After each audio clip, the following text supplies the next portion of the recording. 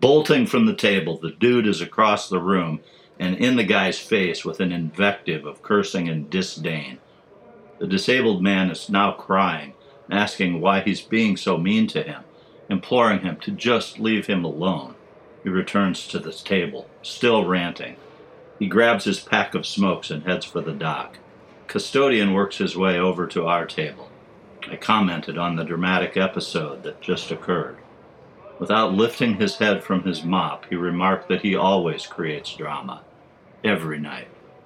I contemplated what he just said. Every night? Oh yeah, he's here every night. He's homeless too, but he likes to belittle other homeless people. It's effed up. I hate that quote attributed to LBJ, the one about convincing the lowest white man. But it ensnared me in an instant, or a variation on it at least. Here was one homeless man living a charade while assaulting the character of another, deriving a puffed-up sense of self-importance. The remaining hours passed, and suddenly all of the delayed routes began to arrive at once. It was about 5 a.m., and I was finally able to board the bus to Indianapolis and then on to Chicago.